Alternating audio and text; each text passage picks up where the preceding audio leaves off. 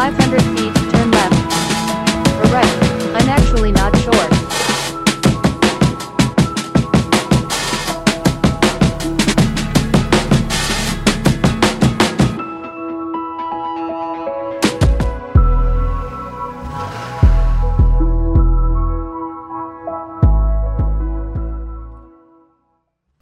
Well, good morning, Miles City. Thank you so much for being here today. We appreciate you taking time out of your day to be with us. And for you that are watching online, we want to thank you for tuning into us. And if this is your first time with us, thanks for taking a chance and checking us out. And we do want to welcome you to our first week of True North. We're excited about this series and as we continue in the book of John. And I got a question for you guys as we get started today. How many today are thankful that there are map apps on your phone? Is anybody thankful for those map apps? Much better participation this service than last service. Like 5 people raised their hands, a bunch of liars. But anyway, I appreciate the honesty and I just feel like this is going to go better already, all right? I'm old enough to remember a time before those apps on our phones. In fact, when I first started paying attention to maps was when I was a kid. We'd go on trips, and my parents, before we'd go, they go to AAA and we get the TripTik. Anybody remember the TripTik? I mean, these things, all the people old are remembering these things, all right? But the TripTik basically for you young people is you would go to AAA and you say, I want to go to this place, and a couple days later you go back and they'd have this cool flip book and the thing would be highlighted. And I remember as a kid being so excited when you'd flip a page because it was like, hey, there's 82 pages in this and we're on page 3. This is going to be a great trip, all right? But no, you could flip the things and get going. And then after the TripTik, there was a thing that came out called the Thomas Guide. Now, the Thomas Guide wasn't as popular. Does anybody remember the Thomas Guide? So I used to work at a church that we would go and visit folks when they came and visited, give them a bag of cookies. And so we're always looking for people's addresses. The Thomas Guide was this nice, concise, bound map that basically in the back it would list all the streets in that city and surrounding area. And then it would tell you exactly what page it was on and exactly what grid to find it. So there was much more convenient, man. You could get there and you could find things without having to open this huge map out and things like that. They were awesome. Then we got excited because this program came out called MapQuest. Does anybody remember MapQuest? I mean, it's still around, all right? And now, instead of carrying maps in our glove box, now we could go on the computer and this thing called the World Wide Web. And we could type in and say, okay, we want to go to this point. Man, you could put up like 15 stops. And you could have all these stops and it would print out the map for you, but it'd also print out written directions and how long to be on each thing. So now you're just carrying a piece of paper into your car. And that was great. But then came the TomTom. And the TomTom was just life-changing. I mean, the fact that you could plug this into your cigarette lighter and then put that suction cup on your windshield and just have that thing, and it was so cool. It was like this badge of honor, like, yes, I am rich enough. And I mean, if you were a little richer than the TomTom, you could have yourself the Garmin, right? And you were like, I've arrived, I have a Garmin. And then it was like you could get the wide HD screen and all this stuff, and it was just so incredible that you could do that. But then, September 23rd, 2008, a day that will go down in history. You say, why is that so important? That is the day that Google announced Google Maps for your phone. And now Google Maps, I mean, it's just life-changing. It's like this incredible thing to have. So I did the math on this. If you were born after the year 1992, you have no idea what I'm talking about until I got to this. So for us that were born in the early 1900s, you know what I mean? Like the 70s and 80s and 50s and 60s. We know this stuff, right? But you haven't had to go through this. But what if we got rid of all the maps, we got rid of all the apps, and we went back to using one of these?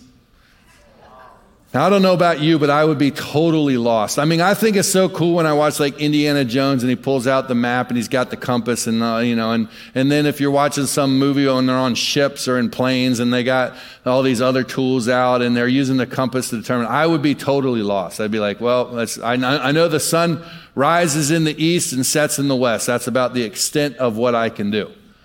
But imagine us having to figure out how to get around with a compass. Well, just head due north 300, what I would say. We'd be like, we're done. But one of the interesting things that I figured out, not I personally, but is that your compass actually, when it says you're going north, it's not really pointing you to true north. It's pointing you to magnetic north. Okay, and some of you might know that. You're a nerd, but you might know that already, all right? I see some of you shaking your head, and yes, you are. But no, I'm just joking, all right? But no, it doesn't point you. In fact, your iPhone, if you pull your iPhone out and you go to the compass, if you go into settings and pull up compass, it'll ask you if you want it to point you to true north. Because true north is different than magnetic north. Magnetic north moves around. It's the magnetic north pole, and it can move. And sometimes they line up. Sometimes they're the same.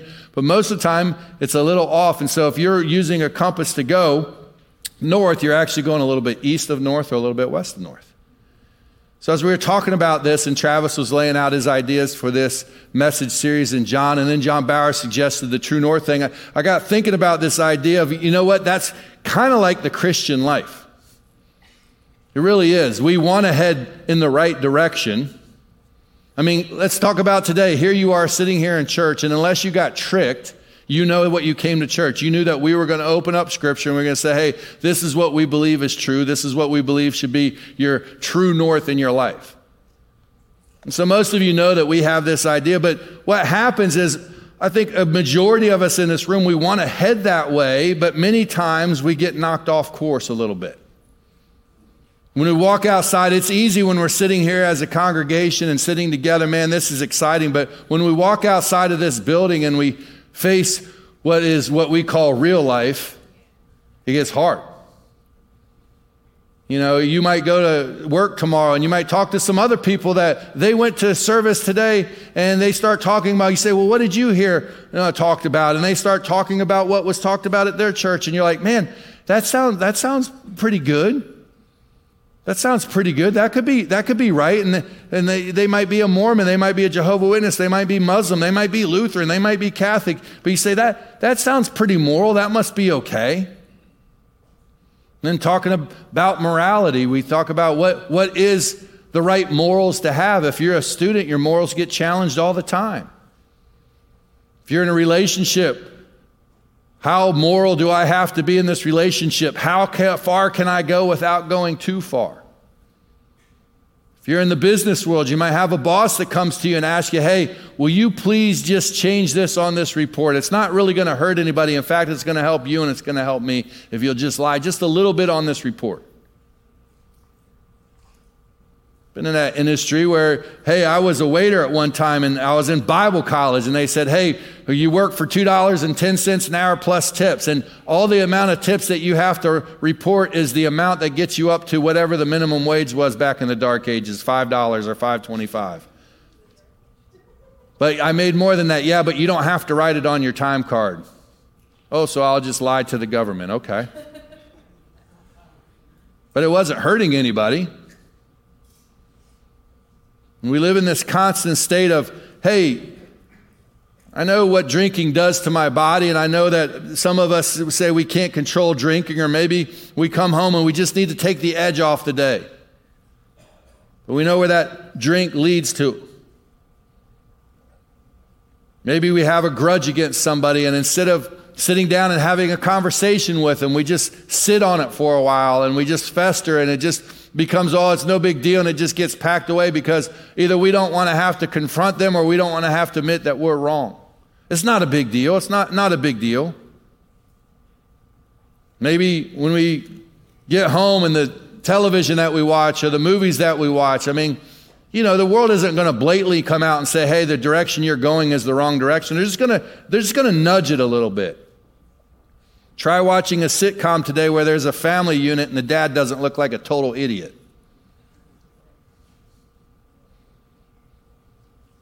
Or maybe a relationship in a movie where they're in love and so it's okay for them to sleep together. They're not married, but they're in love, so that's okay.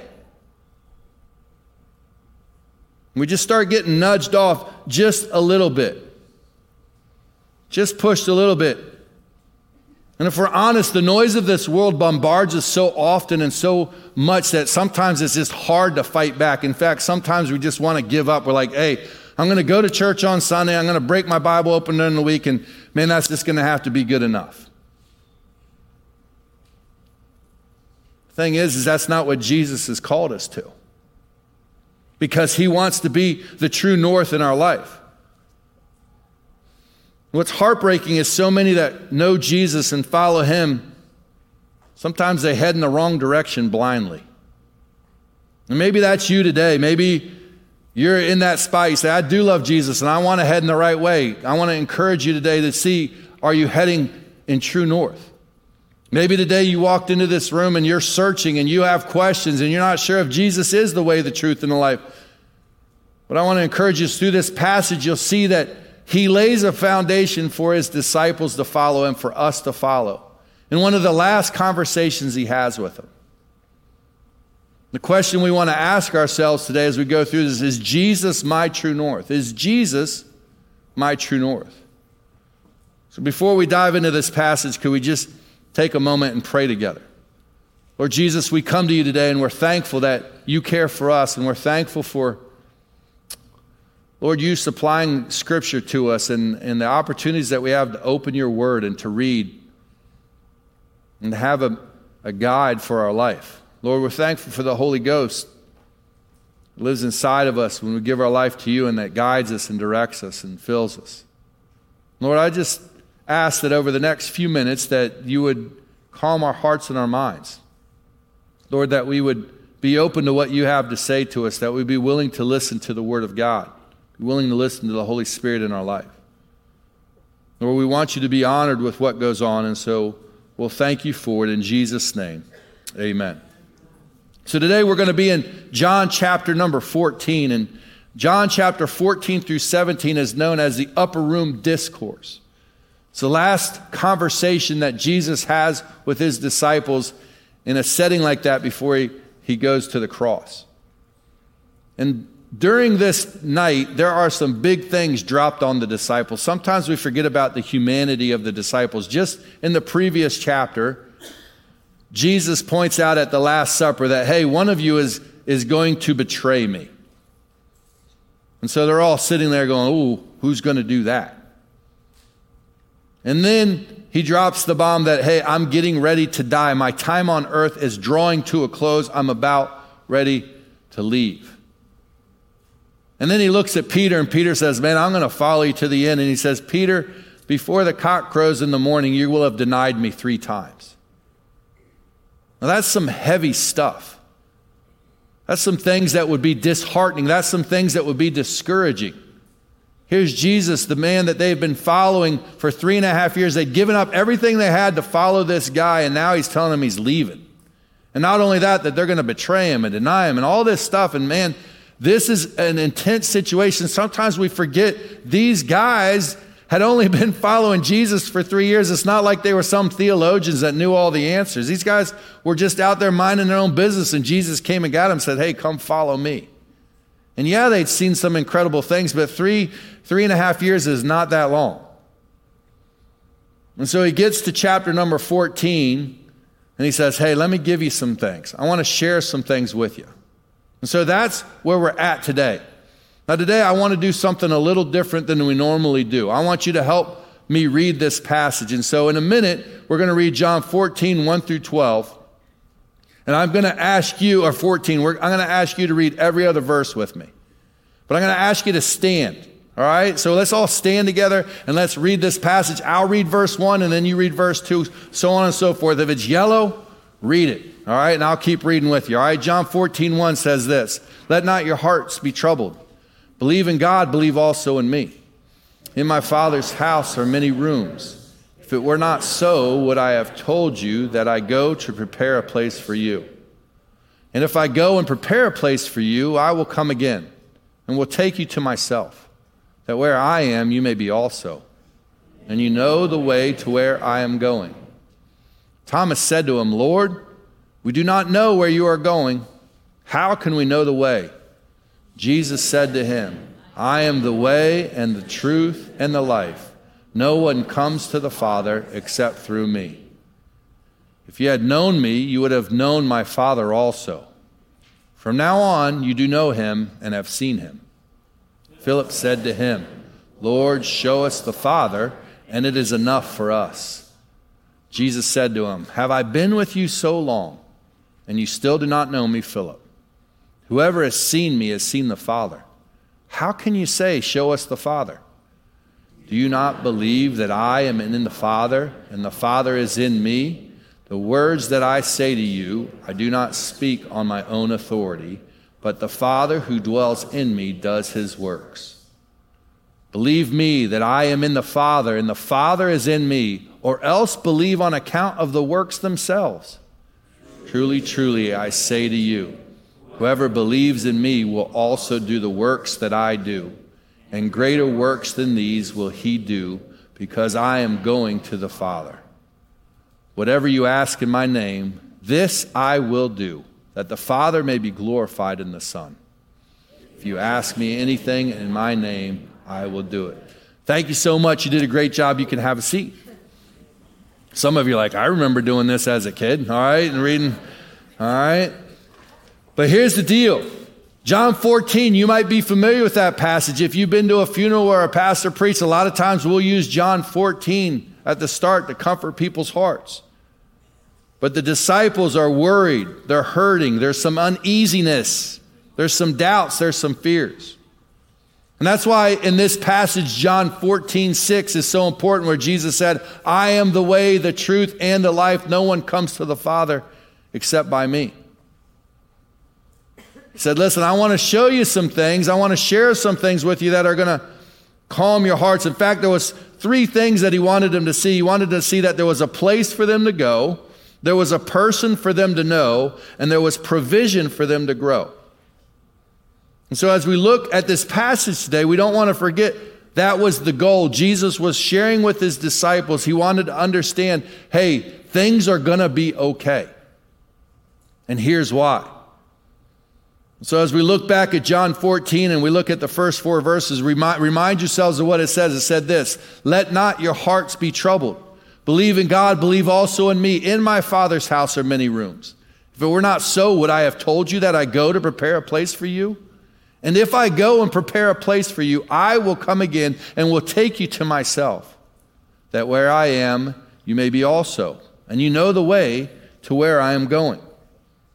He wants them to find comfort in the fact that he is going to prepare a place for them. When you get to verse 6, Jesus says, I am the way.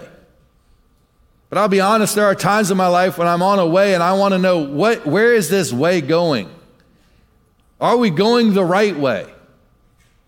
Is this the right direction?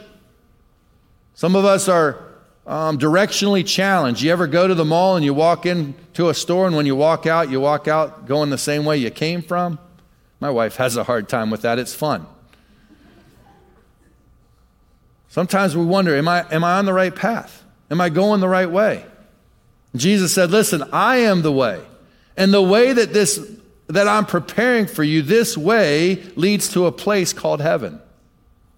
This way leads to a place called heaven. Jesus is telling them about their new home. He wants them to understand, listen, I'm going to get you ready. I'm going to get the place where I want you to live ready. In Scripture, heaven is referred to as several things. Sometimes it's described as a kingdom or an inheritance. Sometimes it's a country. Sometimes it's a city. And here in John chapter 14, it says it's your home. It's your home. When we think about home, many of us think of different things. For some of us, home is a state or a city. Where are you from? Many times, well, I'm from Michigan. My dad was in the ministry. My dad was a pastor. I moved every couple years for a lot of my life. So there's not necessarily a place where I say, this is my home. But for some of you, you might have lived in the same house all your childhood and teenage years, and your parents might still live there, and to you, that is home. But I would challenge you that really what makes home home is not the place, but the people at the place. This summer, my wife and I, we moved from Canton up to Plymouth, and I walked through our house in Canton that we'd lived in for 5 years, and I walked through there with it empty. And there was some good memories in that house, and there was things that I remember, but you know what? It didn't feel like home anymore. And the reason it didn't feel like home anymore is because my wife wasn't there and my kids weren't there. Home is where my wife and my kids are at. Today, my parents live in Cincinnati, Ohio. I've never lived a day in my life in Cincinnati, Ohio, but if I go down and visit my parents and walk into the place that they live, you know what it's going to feel like to me? Home. You know why? Because my mom and dad are there. When Jesus said he is the way, Jesus is what makes heaven heaven. Now don't get it wrong, heaven's going to be a wonderful place. Heaven is a beautiful place. The beauty and the splendor of heaven will absolutely amaze us and blow our minds, but that's not what's going to make heaven great. What makes heaven great is that Jesus is there. Jesus is our home. This place isn't our home. And yet so many times we get attached to the things of this world, and they become so important to us that it knocks us off pursuing our true north. Not a lot. We know that one day we're going to pass away, and we know we can't take anything with us. We've heard all the jokes. There's no U-Hauls attached to hearses and all that stuff. We understand that, but we still get attached to the things here on earth. Jesus said, this isn't your home. Paul reminded the Philippians of this in Philippians chapter 3 and verse 20 says that our citizenship is in heaven, and from it we await a Savior, the Lord Jesus Christ. So the question that we have to ask ourselves this morning is, do I see heaven as my home? This world is just a temporary place for us. Our eternal home is found in heaven. We shouldn't feel comfortable here. Sometimes we get too comfortable, and what happens is we just get knocked off course just a little bit. Heaven's our home. The passage goes on in verse number 5. Thomas comes to Jesus. Now you guys know Thomas. Doubting Thomas, always asking questions. And we kind of throw him under the bus for it, but Thomas was one of those guys, he just needed the information. And Thomas said to him, Lord, we do not know where you're going. How can we know the way? And Jesus said to him, I'm the way, I'm the truth, and the life. No one comes to the Father except through me. If you had known me, you would have known my Father also. From now on, you do know him and have seen him. Jesus again is laying the groundwork, helping them understand that, hey, I am the Son of God. I am God.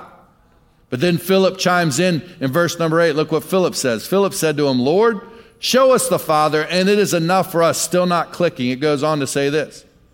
Jesus said to him, have I been with you so long and you still do not know me, Philip? Whoever has seen me has seen the Father. How can you say, show us the Father? Do you not believe that I am in the Father and the Father is in me? The words that I say to you, I do not speak on my own authority, but the Father who dwells in me does his works. It reminds me of that movie, I can't remember the name of it, but Chris Rock. Do you understand the words that are coming out of my mouth? I think of that Rush Hour, right? I think of that Jesus just looking at him right there, like, how many times do I got to say this for you to get this?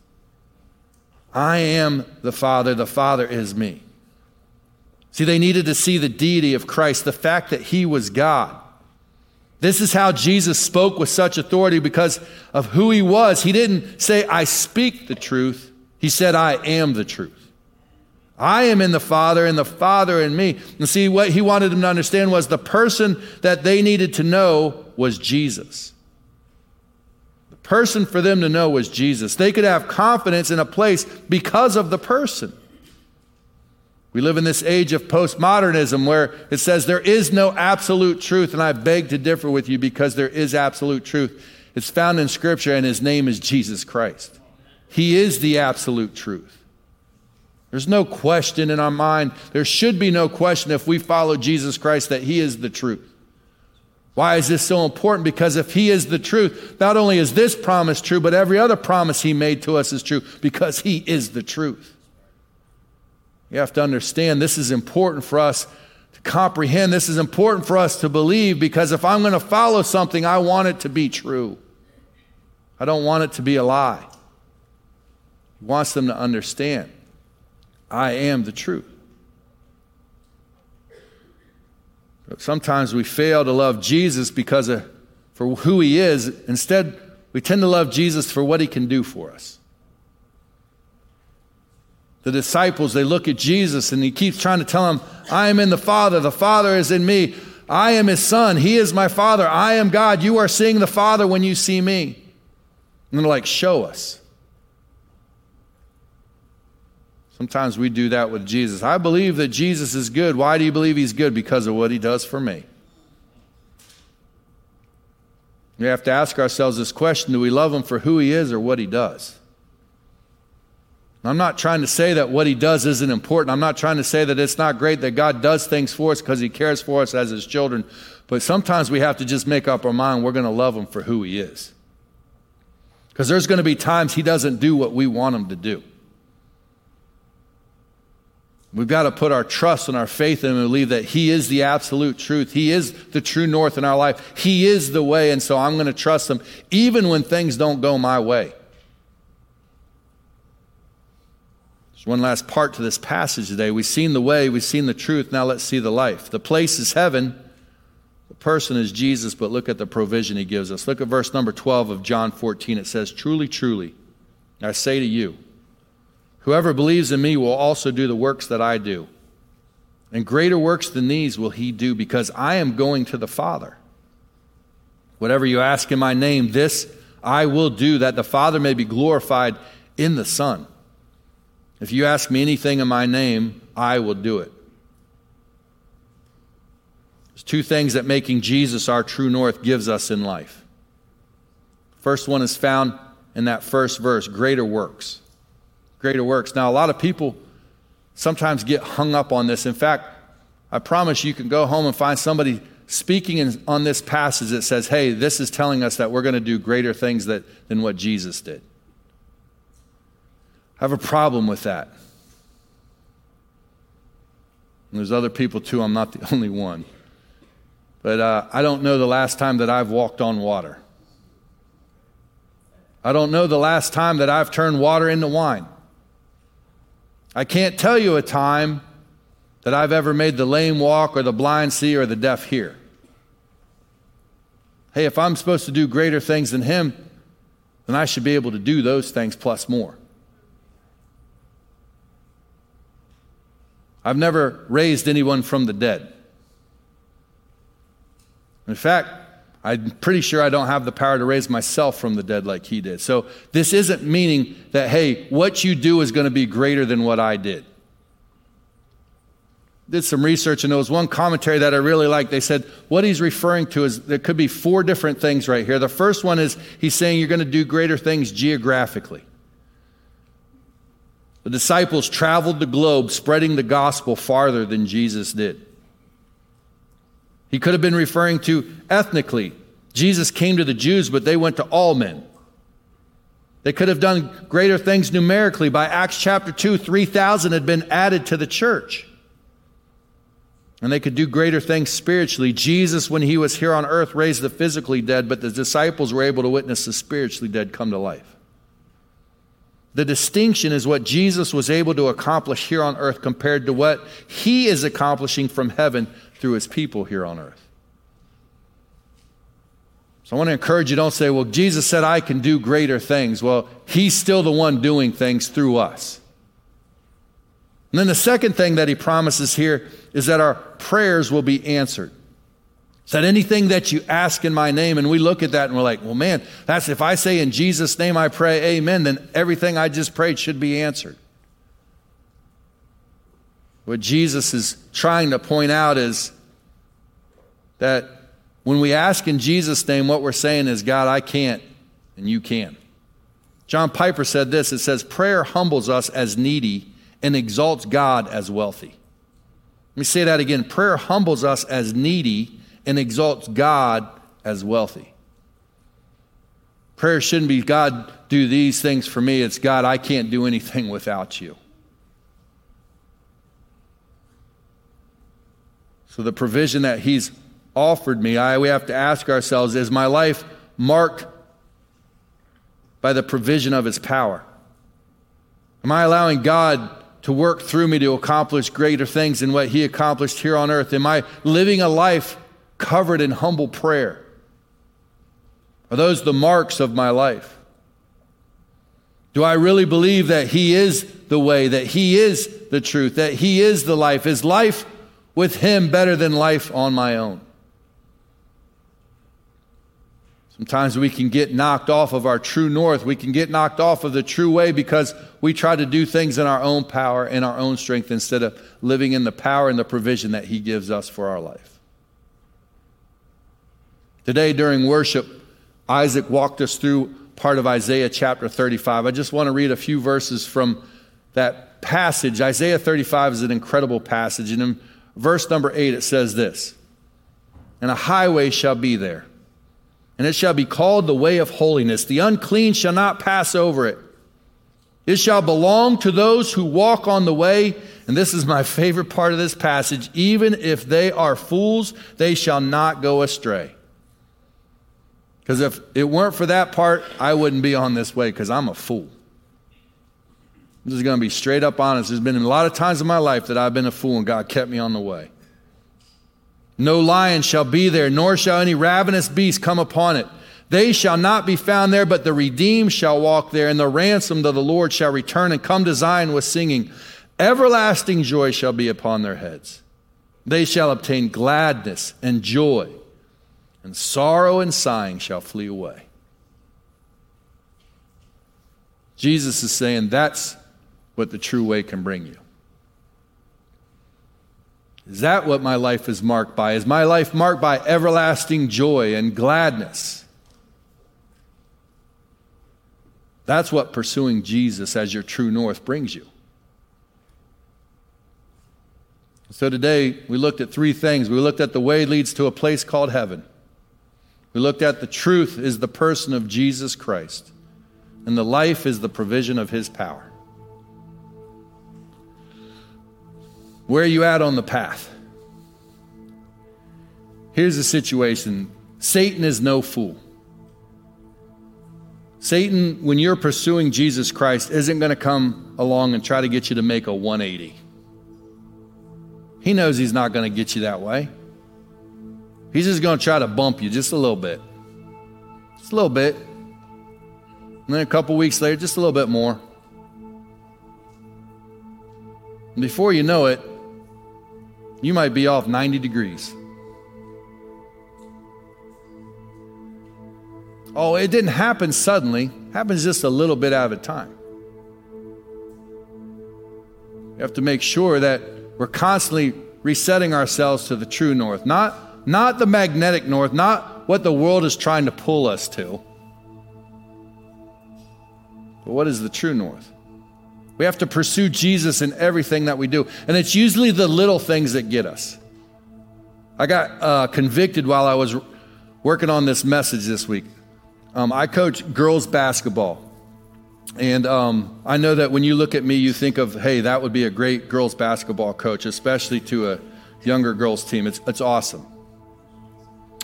And I used to be pretty fiery as a coach. And I've calmed down quite a bit. I still have my moments. But one of the things that I've figured out is a couple weeks ago, man, I laid into a ref. Now, I coach at a Christian school. Everybody that goes there knows that I'm a pastor. In fact, there's people here today that I coach with. The fact that they still came is a testament of God's grace. But I got convicted while I was writing this. I'm like, you idiot. What if you're the only person that guy knows that's a Christian? And you just chewed him out because he didn't call a jump ball quick enough. See, it's just the little things. I know the big things to watch out for in my life. I got guardrails up for the big things. Sometimes the little things start knocking me off. And before I know it, I'm not pursuing Jesus with everything in my life. No, it's most of the time. But there's some things I want to do on my own. Today, maybe you're sitting here and you're following Jesus and you're pursuing Jesus. Can I encourage you to pursue him with everything that you have? Not only in the big things, but the little things. And maybe today you walked in today and you're like, I'm not pursuing Jesus. In fact, I'm still trying to figure out if that's the direction that I want to go. Well, Jesus said that in him we can have everlasting joy and gladness. We live in a world full of sadness, and Jesus said, I have an answer that's going to bring you some joy and gladness in your life if you just pursue me. This life is hard. This life is difficult. It's full of pitfalls. It's full of disappointment. It's full of heartbreak. The reason we use this passage so much when we preach funerals is because it brings hope. Today, maybe that's the hope that you need. And here's the reason that Jesus said this. He said, I'm the way, the truth, and the life, because we're sinners, and our sin separates us from God. And that sin has to be paid for. And the way it gets paid for, if we do it on our own, is that we spend eternity separated from God in a place called hell. Eternal sorrow, eternal sadness, eternal damnation. But Jesus loved us so much that he said, I'm going to lay my life down. I'm going to pay the price for their sin. That's why he died on the cross, but he didn't stay dead. He rose 3 days later so that he could show that he has the power over sin and death. There's not anything in your life that God can't handle. Not one of you has ever done something that is too far gone. As Jesus pursued you on the cross, he said, listen, for whosoever shall call upon the name of the Lord shall be saved. And today, maybe that's the decision that you need to make. Maybe you need to get on this path, on this way that is Jesus Christ. So if you just bow your heads in an attitude of prayer right now, and if that's the decision that you are ready to make today, and you say, today is the day that I want to give my life to Christ. There's never been a time in your life when you've made that decision. Say something like this to him. Say, Jesus, I believe that you are God. God, I confess my sins to you. And I want to thank you for dying on the cross for my sins, but I also want to thank you for rising again from the dead. And today, I set aside my pride, and I put my faith and trust in you and only you. Thank you, Jesus, for saving me. And Lord, we're grateful today for those that have made that decision. And I just ask that right now your Holy Spirit would speak peace to their heart. Lord, that you would bring some hope, some joy, some gladness into their life that can only come from you. God, I ask today for those of us that know you as our Savior, that you would encourage us to continue to pursue you with everything that we have. You are the true way. God, lay on our hearts and our minds the things that are pulling us off that path, or maybe just knocking us off just a little bit. Solomon wrote, the little foxes spoil the vine, Lord. So many times it's just those little things that can cause us to get off course. Lord, help us to be willing to give those up to you. Help us not to value anything that is in our life more than we value you. In Jesus' name we pray. Amen. So for you that gave your life to Christ today, first of all, can I just congratulate you? And I want to encourage you to let somebody know that you made that decision. It could be the person that invited you. You could let me know as you leave.